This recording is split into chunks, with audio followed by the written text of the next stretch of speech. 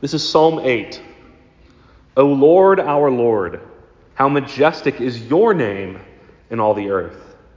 You have set your glory above the heavens. Out of the mouth of babies and infants, you have established strength because of your foes, to still the enemy and the avenger. When I look at your heavens, the work of your fingers, the moon and the stars which you have set in place, what is man that you are mindful of him, and the son of man that you care for him? Yet you have made him lower, a little lower, than the heavenly beings, and crowned him with glory and honor. You've given him dominion over the works of your hands. You have put all things under his feet, all sheep and oxen, and also the beasts of the field, the birds of the heavens, and the fish of the sea, whatever passes along the paths of the seas. O Lord, our Lord, how majestic is your name in all the earth. This is God's word. Please pray with me as I ask his blessing on us this evening. Lord God, we come before you as a group of men and women who are seeking meaning in our lives. We live in our day-to-day lives, sometimes lives of ordinariness, feelings of being kind of mundane and bored. I pray, God, that as we look at this passage and we examine the ideas that are in it, as we think about our daily lives and what you call us to do in our ordinary lives, that you would open our eyes, that you would broaden and enlarge our hearts, and that you would open our ears to the things that you have for us, to glorify you in every aspect of our lives, to bring our entire being, our entire lives before your throne, to offer it up to you. Not in some sort of overly spiritualized or dramatic way, but Lord, just in ordinary, mundane faithfulness. I pray that we would read this word and that it would impact us, that we would see, that we would apply it to our lives, that we would also be nourished and encouraged and fed in our souls from it. I pray specifically for myself, God, that you would send your Spirit upon me to help me to talk about these things in a way that is true and good and encouraging and uplifting and clear for these students. Lord, I thank you for each one of them. I thank you for bringing them here tonight. I pray that you would bless them and keep them, no matter what they're going through, no matter where they're at right now. Lord, I pray these things in the name of your Son. Amen.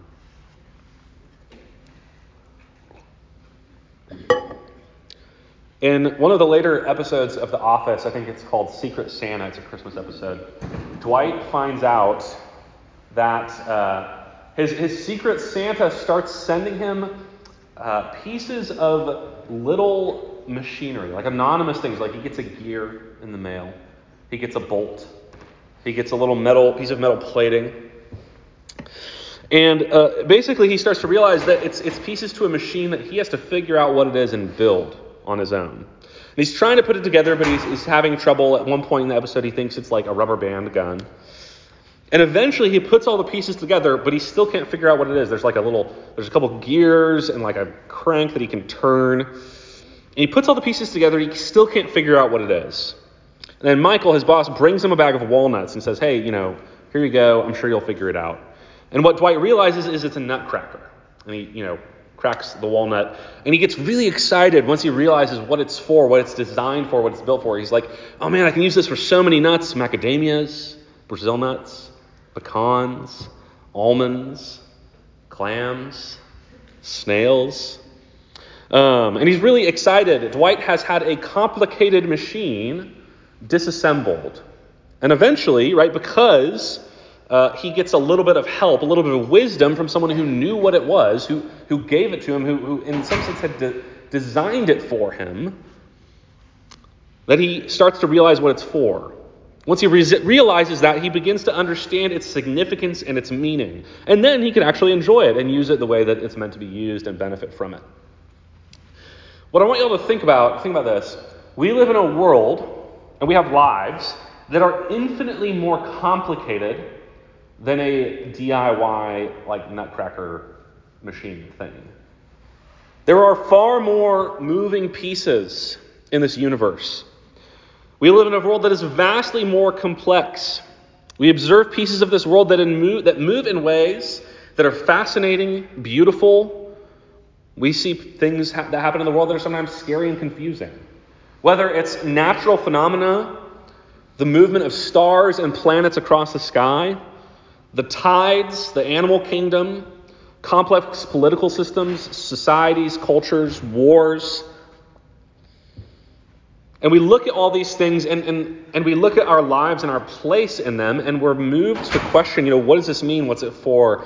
How can we feel in the midst of all this grandeur, in the midst of the bigness of existence, how can we feel like our lives are significant? And I know some of y'all think about this and struggle with this. I know that some of y'all consider these things. How can we find significance in our lives? How can we find meaning in our lives? And I know that some people, whether it's y'all or folks out there on the campus, are looking for that meaning and significance in a lot of different ways, right? It might be, if I can be an important enough sort of person in my career or field, if I can break enough ground, if I can make a discovery, or if I can help people, if I can go into medicine and care for people and try to, make people's lives better, then that will help me. That will help me to sort of feel like I matter. Or maybe it's if I can get a job that's going to pay enough money, that's going to enable me to kind of do the things that I want to do and provide for me the things that I feel like I need, maybe that's going to make me feel significant enough. How can we find significance in life? And but in situations where we might be bored, have a boring job, or have a mundane sort of ordinary life, or perhaps even failure. What about when we fail, when we fall? When we don't achieve our goals, when we don't achieve our dreams, do we still matter? Are we still significant? And what I want you to see from this passage might seem like a roundabout way of getting to it, but what I want you to see in this passage is that because God created us, that you and I can have confidence in our God-given significance. And that might sound kind of trite and silly, but I think it really, really matters, and it will, if you can get that into your hearts, it will be something that will enable you to withstand whatever circumstances that God calls you into. Because God created us, we can have confidence in God-given significance. There are two aspects, there are two ways that God made mankind that I want us to consider for that this evening. There are two kind of ways that God made us that are relevant when we think about our significance and our importance, our identity, however you want to put it. One is that God made us with limits. God made us with limits, with limitations. And secondly, God made us as the peak, or the pinnacle. God made us as the peak. So first, God made us with limits. This psalm starts out by magnifying and explaining the goodness and glory of God. There's two kind of refrains, verse 1 and verse 9, that are repeated, with two stanzas, two verses in between. The psalmist starts out, O Lord, our Lord, how majestic is your name in all the earth. Notice some of your translations might have the first Lord all capitalized, and the second one is just capital L-O-R-D.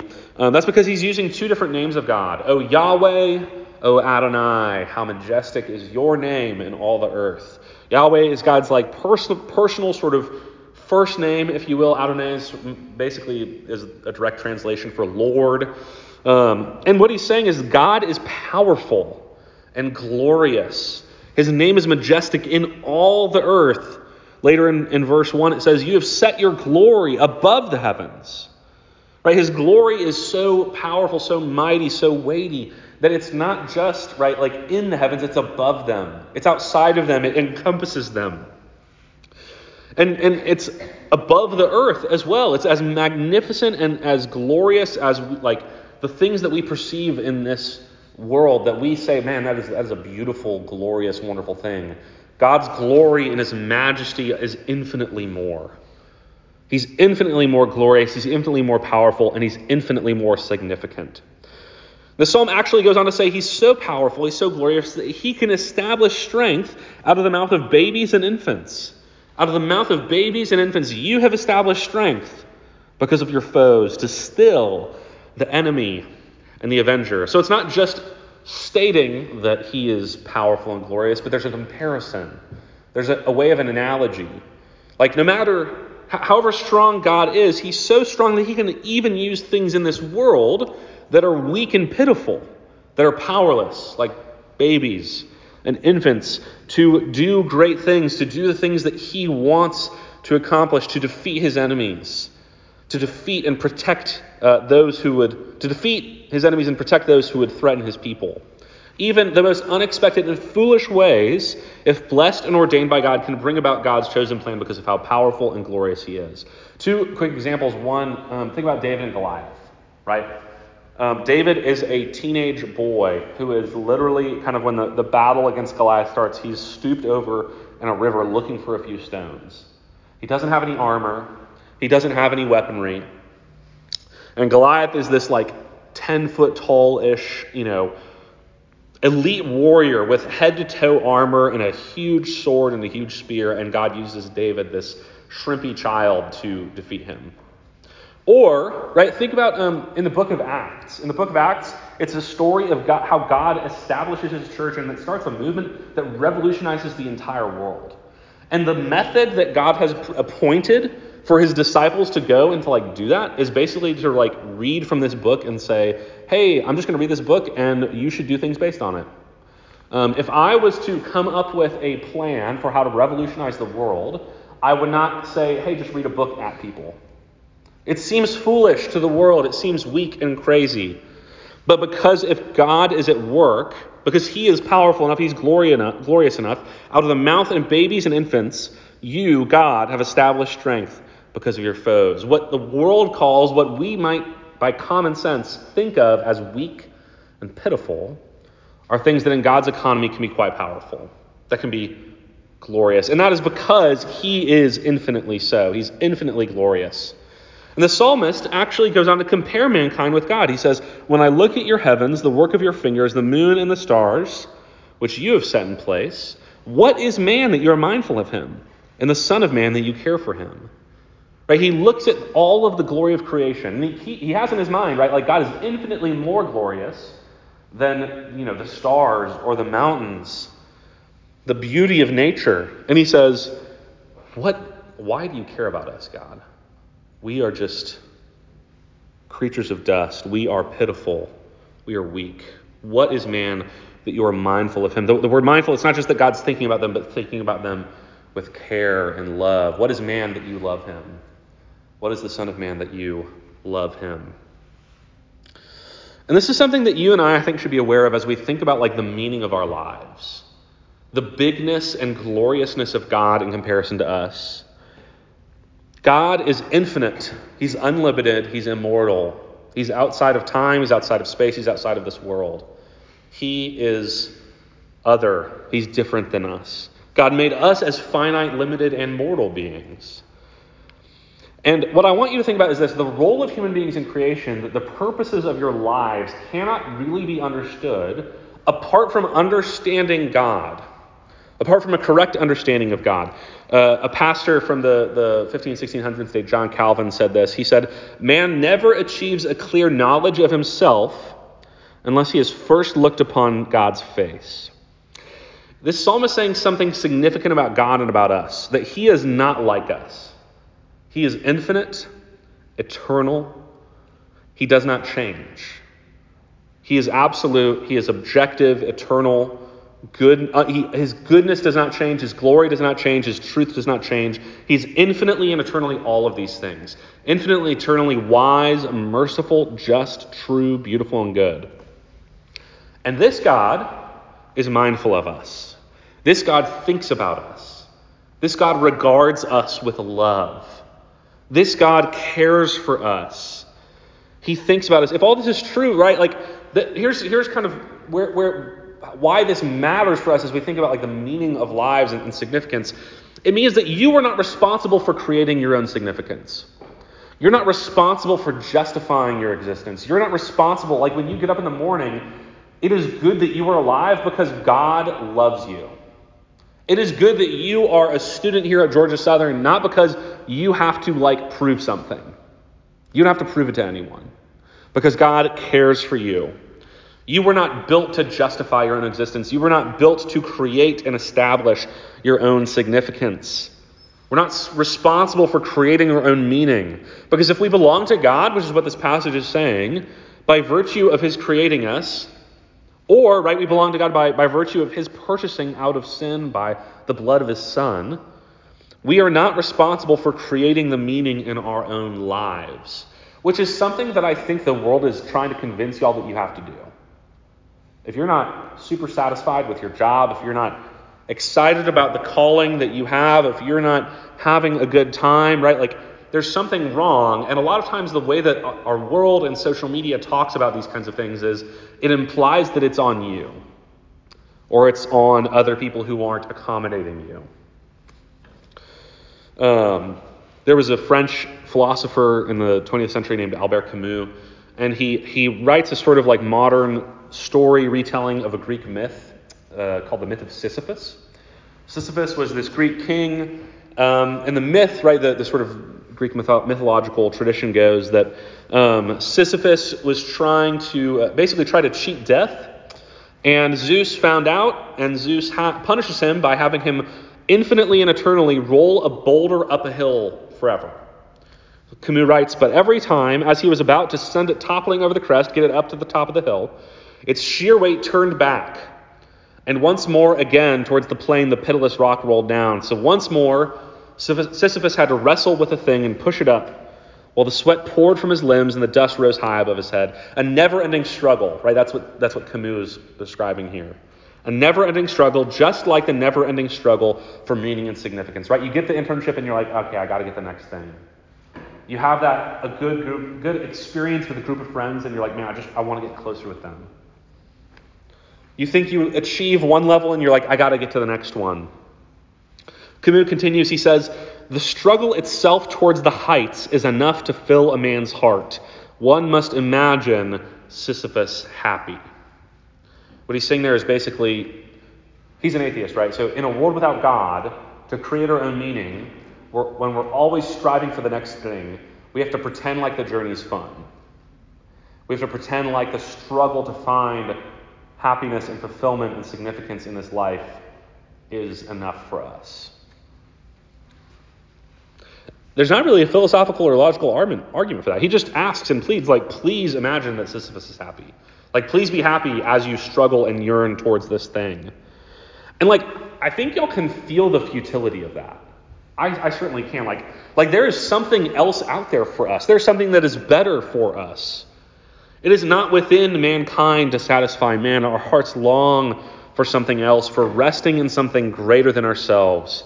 St. Augustine, who is a pastor in the 300s or 400s, he wrote, our hearts are restless until they find their rest in thee, talking about God.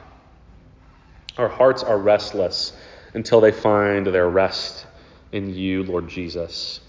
So if this is true, right, if God has made us to need rest, if God has made us as limited finite beings who are not capable, who are not equipped to create our own meaning, to create our own significance, to ensure and guarantee that we're satisfied in everything that we do, then rest from trying to come up with that on your own. Don't buy into the myth that you can have it all. That if you just work hard enough, if you give enough of yourself, if you study hard enough, if you give yourself to enough friend groups, that you will feel satisfied in those things. Don't buy into the myth that worldly things can fill a void that only God can fill in your hearts. Rest from that. Rest from trying to come up with your own significance. Rest in what God says about you. Right? This psalm is a song for you. And you can pray it to God and sing it.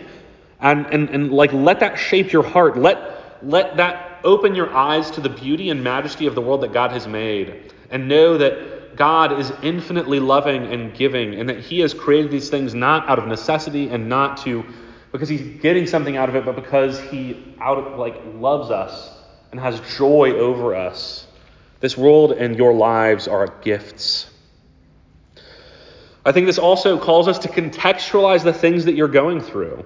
Contextualize, in the big picture, right? The problems that we have, and compare them with God's glory and his power. And so, whatever you're going through, whether it's good times or bad times, ask God to remind you of his love for you and the fact that he regards you. He promises to do it because he loves and cherishes and values mankind more than anything else in creation. Which brings me to point number 2, that God made us as the peak. My little brother uses that term a lot. He's a junior in college, and he says, oh, this is peak. I don't know if any of you guys say that, but he made me watch an anime called Vinland Saga, and he's like, he calls it Peakland Saga because it's his favorite show. But anyway, that's a tangent. God has made mankind a little lower than the heavenly beings, it says in verse 5. Yet you have made him a little lower than the heavenly beings. Some of y'all's translations, it might say angels. I actually think, they're all like okay translations. This is one of those places where there's actually could potentially be some differences in meaning of Scripture. There's not a lot of those places, but depending on the translation, like this might have an impact. Because the Hebrew word here that's translated as heavenly beings or angels is Elohim. Elohim is the Hebrew word for God. It can mean angels, it can mean heavenly sort of spiritual beings, but the most common use of it in the Old Testament is God. And this is true, right? Like, you have made mankind a little lower than God. That's what happens. That's what we see in the creation story. We see mankind alone of all of creation in Genesis 1. It's stated that God made man in his image. In the image of God, he created them male and female. He made mankind in his image. Nothing else in creation can say that. No angels, nothing in the natural world, no animals, nothing else. It makes humans absolutely unique in everything. We are made in God's image. Both men as men and women as women are made in the image of God, as in the imprint of his being and character, and receive attributes from God. There's a sense that as God created us, we are like God. We're not God, right? We're not divine. There's certain parts of his attributes and his being that we don't get. But in many ways, we are like God. Even the angels are not made in the image of God. And so there's a sense of, as beings made in his image, we are closer to him than anything else. Furthermore, in Genesis, it says that God gave mankind dominion over all the creatures of the earth, both in being and function, both in sort of the way that he made us and what he calls us to do. God has elevated mankind over all of the rest of creation. We see that also in this psalm. You've given him, mankind, dominion over the works of your hands. You've put all things under his feet, all sheep and oxen, and also the beasts of the field, the birds of the heavens and the fish of the sea, whatever passes along the paths of the seas. Mankind is the peak. It's the pinnacle. It's the top, according to God. Like, think about that. Imagine the world. Think about all its wonders. Like, think about all of the beauties that y'all have seen in this world. What this psalm is saying is that according to God, he thinks that you're more precious. He thinks you're more majestic and more beautiful. He thinks you're more glorious. He loves you more dearly than anything else in creation. God has set us as overseers and stewards of creation. Right? In Genesis, he gives Adam a job. He says, hey, I'm going to put you in the garden, and your job is going to be to cultivate it. And in the context, right, when we think of cultivating, we just think of maybe growing crops, but it means to make it better, to make the garden more beautiful and fruitful and glorious.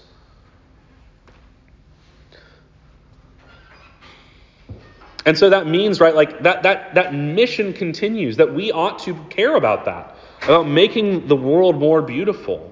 He's given the world to us as something to steward and care for, which, as a tangent, that means we probably ought to care about the environment. And we probably shouldn't want to litter.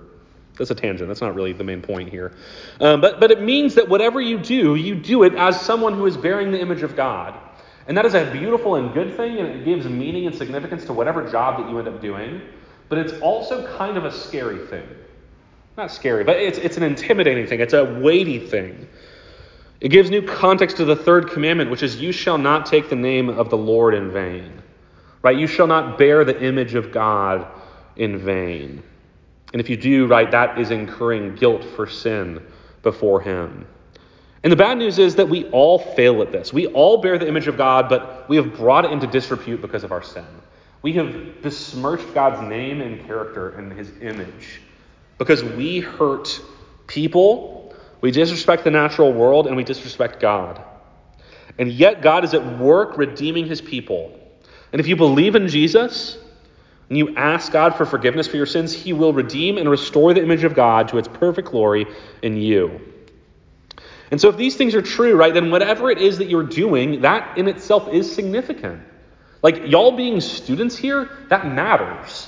Even if it's a core class that you're going to be here for, you're never going to take this class again. You're taking history of Greek art, and you don't care about that, and you're never going to take it again.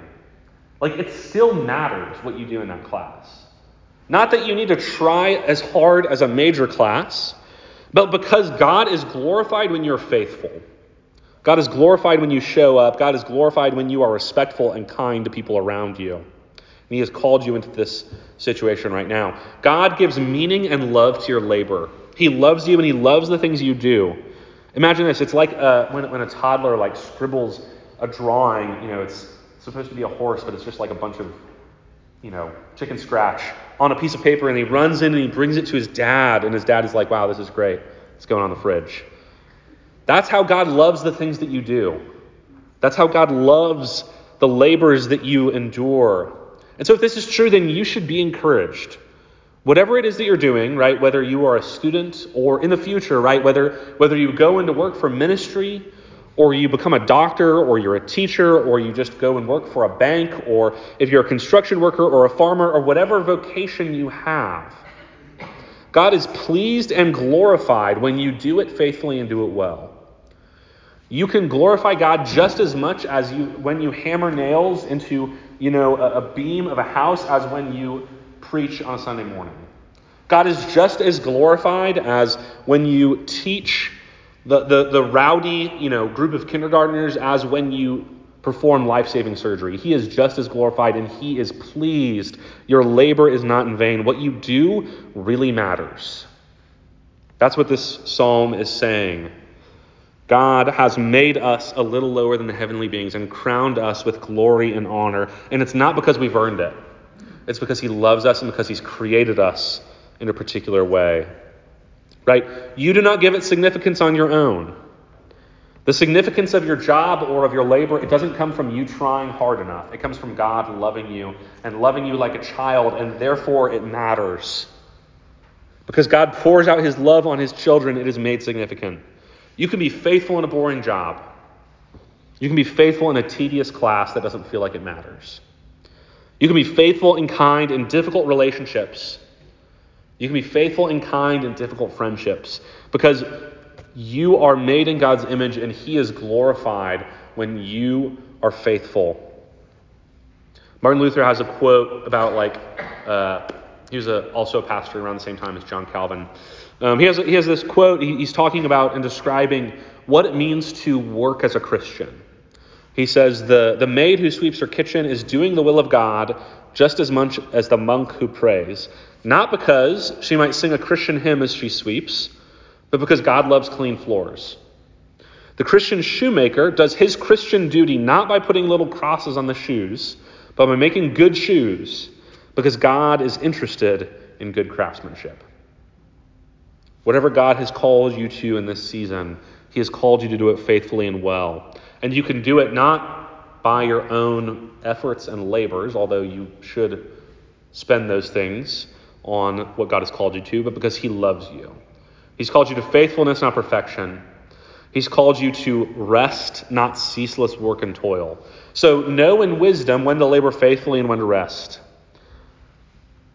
I think maybe a good rule of thumb is if your job, if your work is causing you to neglect the joy of your salvation in the Lord or to neglect being with God's people, maybe that is a sign that it's time for you to rest from it.